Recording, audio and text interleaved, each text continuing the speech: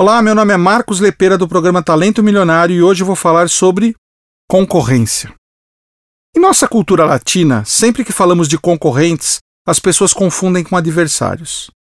Dentro do extrato de construção de marcas, o qual chamamos de branding, um nome em inglês para falar sobre como devemos construir as marcas, sejam marcas pessoais ou corporativas, um dos pilares mais importantes é você saber o que seu concorrente está fazendo. Afinal, ele divide o mesmo público-alvo com você. Observar as estratégias, que são as formas de pensar, e as táticas, que são as formas de atuar, de seus concorrentes, é sempre uma fonte de aprendizado e inspiração. E cá entre nós, não existe nada melhor para nos tirar da zona de conforto do que um concorrente. Utilize as redes sociais para isso. Use a aba de favoritos do seu navegador web para criar uma pasta para cada concorrente e lá dentro armazenar as páginas que dão acesso ao seu universo. Criar um alerta no Google também ajuda, ou seja, cada vez que sair algo sobre o seu concorrente, sobre a empresa dele ou sobre o mercado, você recebe um e-mail.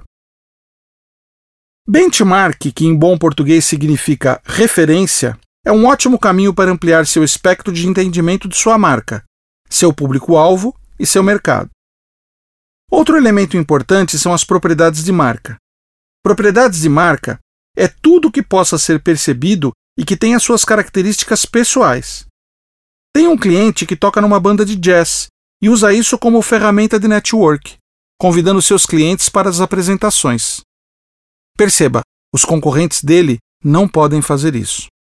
Um amigo e sua esposa são super empenhados em ações filantrópicas e arrastam com eles muitas pessoas do seu círculo profissional.